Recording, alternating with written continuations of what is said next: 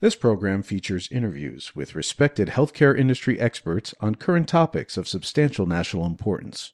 Your host for the program is David Introcaso, a DC-based healthcare policy analyst and researcher.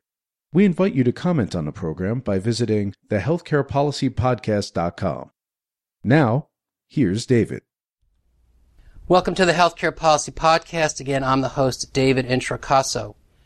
During this podcast, we'll discuss with Mr. Eric Weinberg his recent work co-authored with Rutgers journalism professor Donna Shaw, Blood on Their Hands, How Greedy Companies, Inept Bureaucracy, and Bad Science Killed Thousands of Hemophiliacs. Mr. Weinberg, welcome to the program. Thank you. Mr. Weinberg is the principal of the Weinberg Law Firm in New Brunswick, New Jersey. His bio is posted on the podcast website.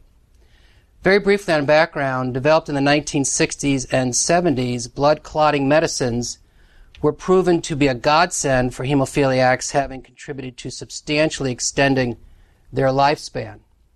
However, between the late 1970s and mid-latter 1980s, over half of U.S. hemophiliacs were infected with the human immunodeficiency virus, or HIV, having acquired the virus through the use of these plasma-based blood clotting mechanisms that carried the virus. As a result, tens of thousands of hemophiliacs died in the U.S. and thousands more throughout the world. Because it was well known these blood products could transmit disease, the question is, why did neither the manufacturers choose to cleanse their clotting drugs, and or why did the FDA permit these products to be sold? With me again to discuss this public health tragedy is Mr. Eric Weinberg. On background, I might add, typically policy conversations can be fairly impersonal and bloodless. I will say, for me, this might be somewhat difficult. My family lost two friends having acquired HIV, these blood products. One, ironically, a few months after being graduated from Rutgers Medical School. And I worked in the 1990s in an inpatient hospice unit where several of these patients were treated, moreover young African-American men. So that a little bit lengthy background. Mr. Weinberg, your book is moreover a personal account. Chapter 3 begins with you stating on June 21, 1991, Andrea Johnson and her daughter Jamie walked into my office. And then you went on to detail their experience and your work with them. So let me just ask to begin, how many HIV-infected hemophiliacs have you represented, and for how long? We were retained by about 150 families, and we represented them from the time that they retained us. Andrea was the first person to retain my firm. That was in 91. And we resolved the claims by way of settlements, or they participated in a class settlement or group settlement, I would say by about 2001. So it was about a total of 10 years. Okay, thank you. Let me ask next, you cite the number of how many HIV-infected hemophiliacs received various settlement payments, but I was uncertain after reading the book, how many, or what's your best estimate of total number who were HIV-infected, having received, in some cases, heartbreaking from their parents injecting their hemophiliac children with these blood products. What's your estimate of total number in U.S., and if you have an estimate, worldwide? I would say in the U.S., based on the settlements, so just so that it's clear, there were about 6,000 either people with hemophilia or their survivors who participated in the settlement that was offered by the manufacturers of the products. In addition, there were a number of people who opted out, who refused to participate in that settlement and proceeded independently. I represented several of those, and I would say there were probably about somewhere between 300 and 500 people. I don't know exactly, because there were other folks who were represented by other lawyers. So in the U.S., in terms of numbers of people who were infected and received settlements, somewhere in the range of about 6,500. I don't have the numbers worldwide in front of me, but it was comparative to the U.S. numbers in total. That is, if you added up all the people outside of the U.S., it probably was pretty close to the U.S. numbers. And you note in the book, to lend some perspective of how many, that in the later 60s, the median age of death for hemophiliac was late 30s. By 79, it was, because of these products in part, mean death was age 55. And then you note by the late 80s, mean average death age was 40. So obviously this had a dramatic impact on this population. Let's go to, you describe throughout the book how blood plasma products were obtained in the 70s and 80s. I thought that was somewhat possibly shocking. How was typically blood plasma obtained at that time? It was an essential part of the litigation. We determined to figure out the sources of the plasma. So the way that plasma is obtained is a person goes to a plasma center, and what differed about the people who contributed plasma as opposed to people who gave blood is that they were paid. Those who contributed plasma were paid. So the plasma came from paid donors. Mm-hmm. The need for plasma pre-existed the development of clotting factor products, but when the science evolved to allow what was called fractionation, or pulling the clotting enzyme out of human plasma, it led to the development of these products, which were very successful, very widely sold. So where did it come from? Plasma centers were located in prisons, in a number of prisons, the largest of which was Angola State Penitentiary in Louisiana. Mm-hmm. Large quantities of plasma were purchased at those prisons and sent to the manufacturers, where it was put into big vats, mixed up with the plasmas, I would say 10, 20, 50, 100,000 donors' plasmas were mixed together in these vats. Plasma centers were located in what we called Skid Row neighborhoods in American cities like Baltimore, and Cleveland, and Las Vegas, and so forth. And a substantial quantity of plasma was collected at those places. There were plasma centers that were located in places outside of the U.S., Haiti, Belize, and so forth. And again, the donors were paid, and so typically the folks who showed up at these plasma centers to sell their plasma were low-income or no-income people who needed the money. Mm-hmm. And so that was the source of the plasma that was used to make clotting factor. And I should say that because there was a use of plasma prior to the development of the clotting factor, when it was fractionated, that is when it was broken up into its separate enzymes, some of the plasma was used to make immunoglobulin products or hepatitis B vaccine products or albumin products.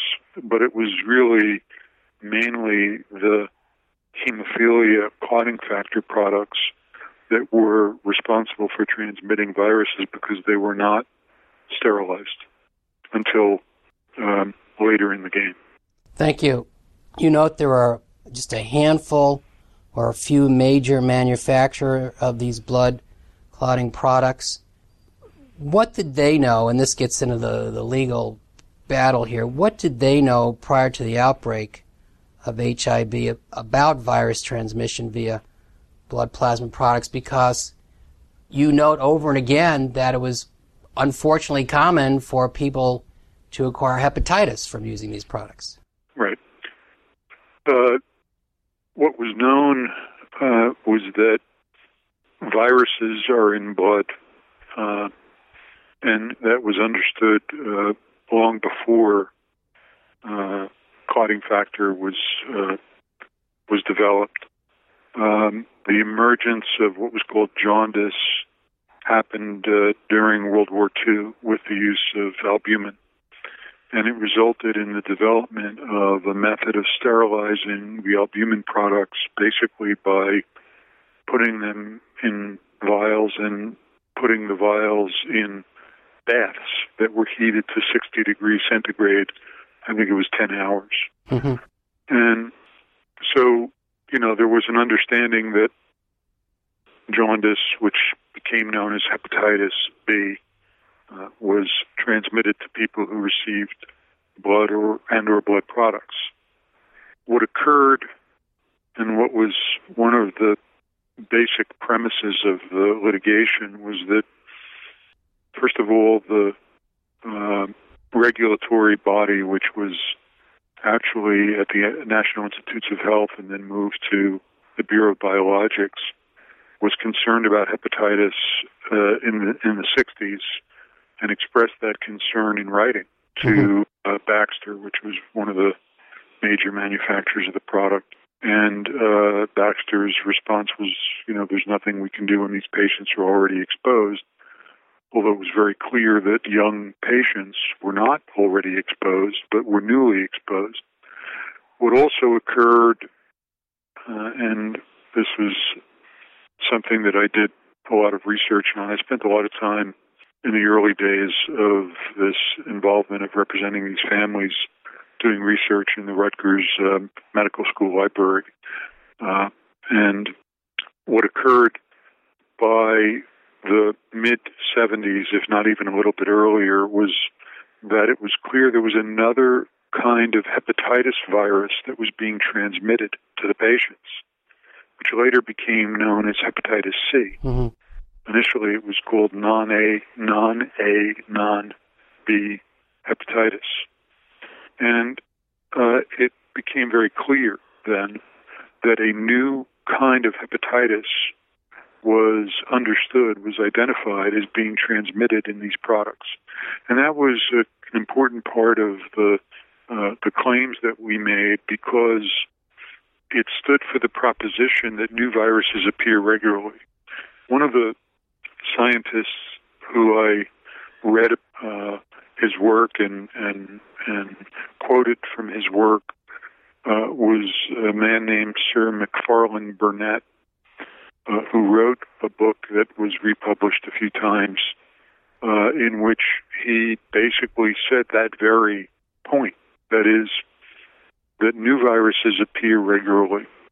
And every year we'll see a new virus, and the issue of the new virus and its potential impact on the community, will not be the same all the time, but it can be a serious problem in certain circumstances. And that basically was the issue in this litigation, that by the time HIV found its way into clotting factor products, which was probably in the late 70s, there had already been calls in the medical community for sterilization of the products because of other new viruses that had appeared. So to us, the argument was that HIV was simply another virus that, given the nature of the virus and how it contaminated these large pools of clotting factor proteins that were mixed together in vats and then, broken down and powdered and put into vials and sold along with saline so that people could get a bunch of bottles of clotting factor and saline and mix them together and inject them. By the time that occurred, it was too late for the hemophilia community, and that's why so many people were infected with HIV. But the predicate was the other part of the story that had already emerged. So the argument being the manufacturer should have known that they should have cleansed via heat treatment these products, and or they had a duty to warn the consumer. The manufacturers, you cite, argue largely that these are approved by the federal government, so what's the problem?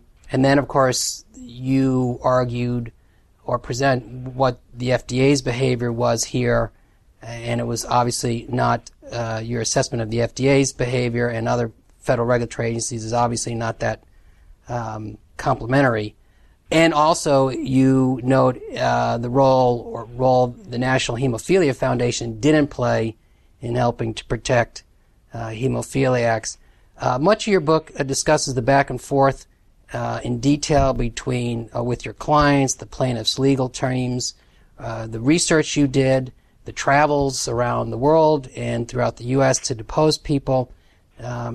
Sadly, we can't get into all those details, but by 1995, this had all evolved, and at that point, there's the promise of a federal class action in federal court in Chicago, but that failed, and actually there's a noted jurist in all this, so I'll let you explain who was that and what happened with the class action suit.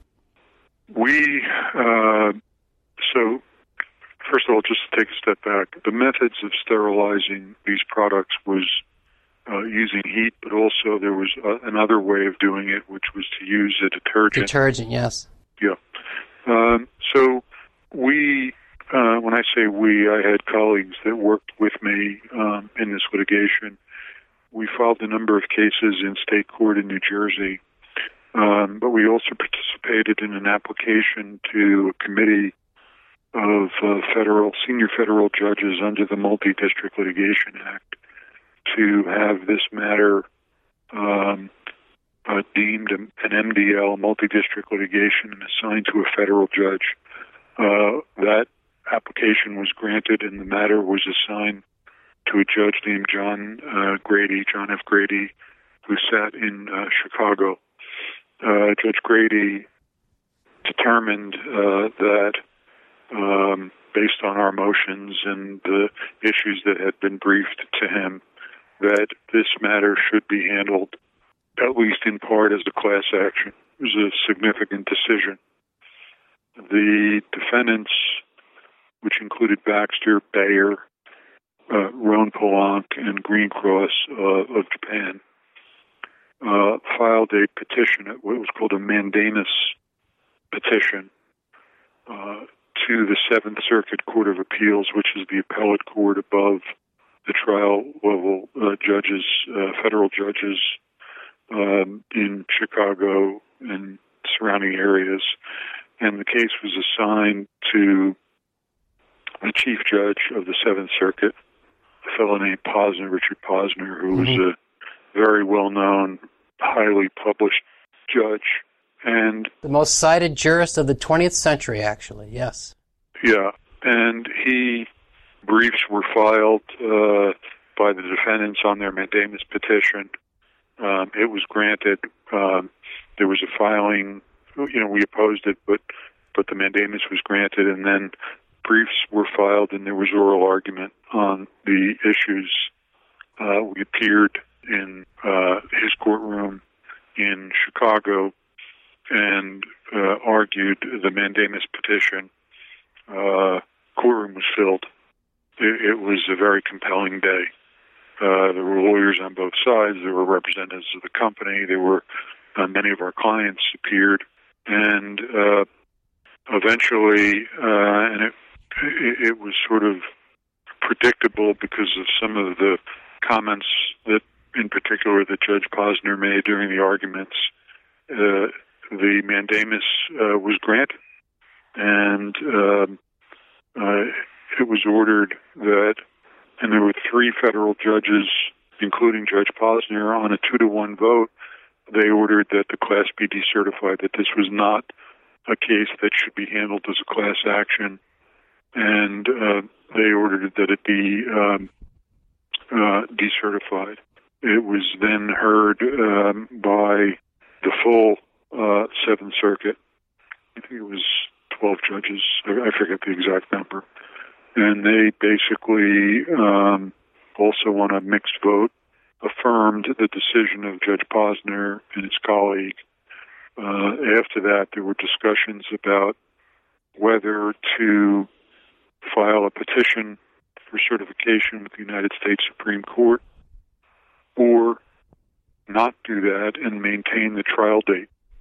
There was a trial date that Judge Grady had set up along the way, and it was a very controversial issue, and ultimately the petition was filed, and the U.S. Supreme Court denied certification.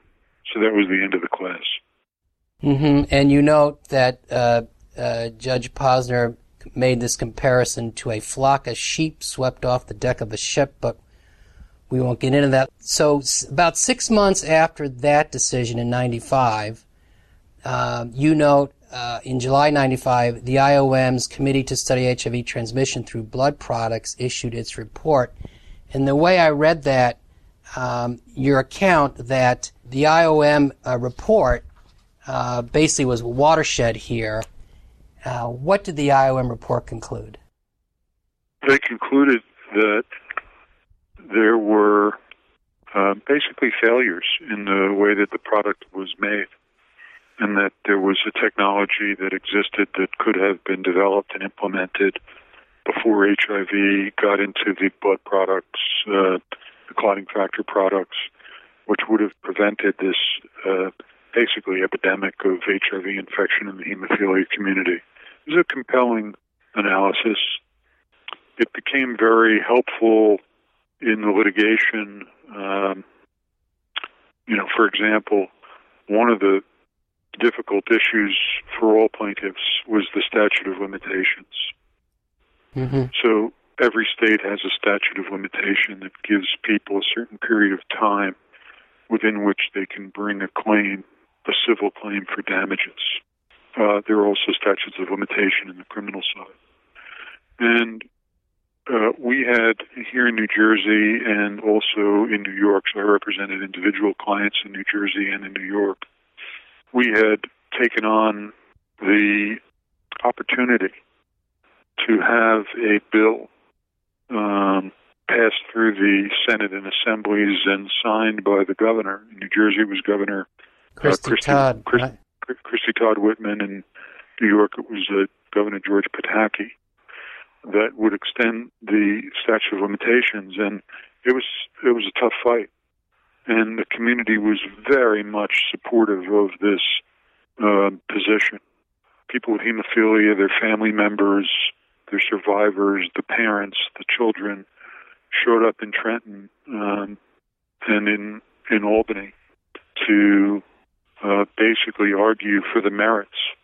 And in New Jersey, it was a difficult battle, but the culmination was a successful passage of the statute of limitations, of an extension of the statute of limitation, which was signed into law by Governor Whitman. And the publication date of the Institute of Medicine report was deemed the benchmark. In other words, the statute of limitations is based on the fact that there's an injury, that there's reason to believe that it was caused by a certain person or party or company, and that there was some negligence or failure involved.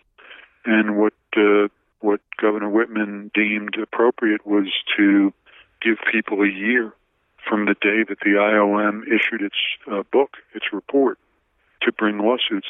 That was when people understood that, yes, indeed, there was a failure, and it was a preventable failure. So it was a very significant determination by the Institute of Medicine that ultimately benefited many individuals who had claims that may otherwise have been barred by statutes of limitation. Mm-hmm. And you say in the book that there was not much expected from the IOM committee study. Pleasantly surprised. Less than a year after that, maybe not surprising per what the IOM said, there was a settlement. What were the terms of the settlement? Ultimately, the terms of the settlement were that every person who was infected, that person's survivors, if he or she had passed away, most of the victims were men. There were some women. In fact, earlier we talked about Andrea, and she was the widow of a man named Clyde Johnson who had hemophilia, and she had become infected with HIV. But most of the infected folks were men, were boys or infants. Received $100,000 net.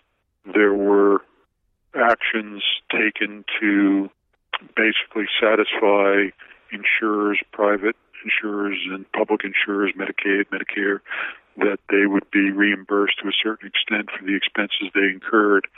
So the guarantee was $100,000, and that was the deal that was ultimately negotiated and accepted by, about 6,000 victims. And just to note, a few years later, the Congress passed the Ricky Ray Hemophilia Relief Act, and that provided some additional money. While there was civil settlement and monies paid or transferred, my question is the was justice served question. The Justice Department, chose not to prosecute anyone, resulting, as you say, no one in the U.S. nor in Canada going to prison. Overseas, the French, actually, you noted, criminally prosecuted and found 2 government officials guilty. The Japanese actually had their executives involved prostrate themselves or apologize. But back to the U.S., what's your sense? In reading through this, you're waiting for the Justice Department to weigh in. They never do. What's your sense as to why there was never any criminal charges brought? I don't know. I really, I can't really comment on that because I don't know the answer. Okay, fair enough. My other question, begging interpretation, is this happened, of course, all during this was through the early 80s, mid-80s. This was under, obviously, the presidency of Ronald Reagan. I'm sure you're well the president did not say a word about HIV/AIDS for 5 years and not address this public health crisis for 2 more or 7. You make no mention of the president at the time. Did you consider or do you believe that the presidency, the White House, had a role in all this? I don't think the presidency or the White House had a role in what occurred. It was bothersome that it was bothersome that there was no input, that there was no position taken. It would have been helpful, I believe. There were reports done. There was a 1998 report. There was, and this is mentioned in the book, there were some government studies. But it's hard to go back and to say now, all these years later, that there were intentional sort of ignoring of the events that occurred and the problems and so forth. But it was bothersome because the story was a compelling story, and the Institute of Medicine, which is a non-political entity, found in a very compelling way, basically consistent with the arguments that we had developed in representing these people.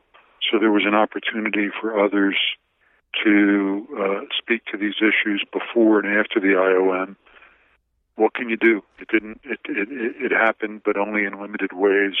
And that's the way sometimes life goes.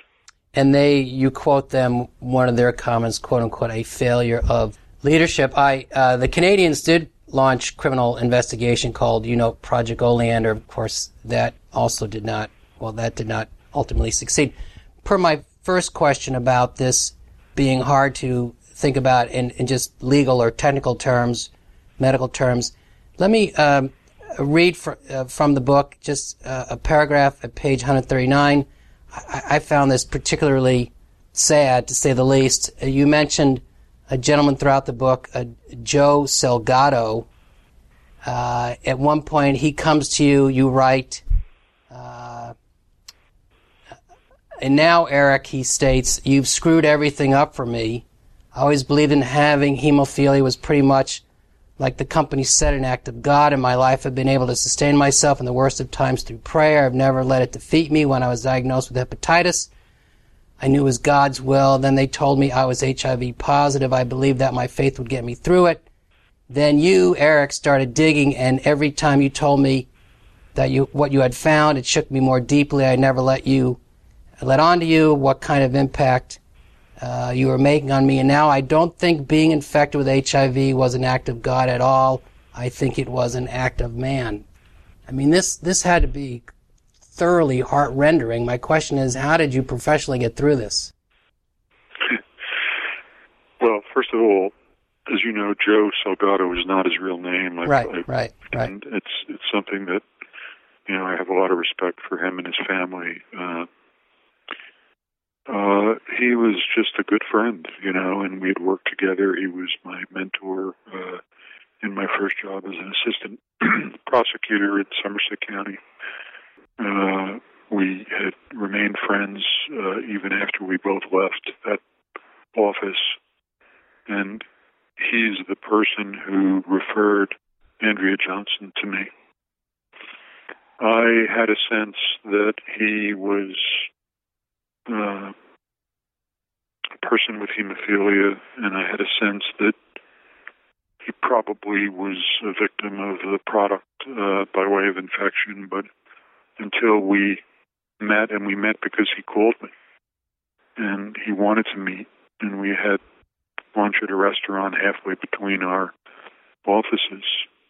I didn't know for certain. And yes, it was a heart-rendering time for me. But,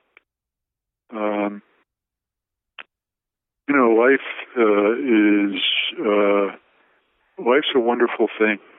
But dealing with heartache and difficulty is part of everyone's life.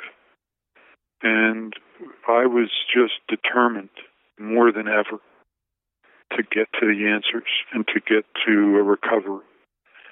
And I did take on his representation, and I was honored to do it.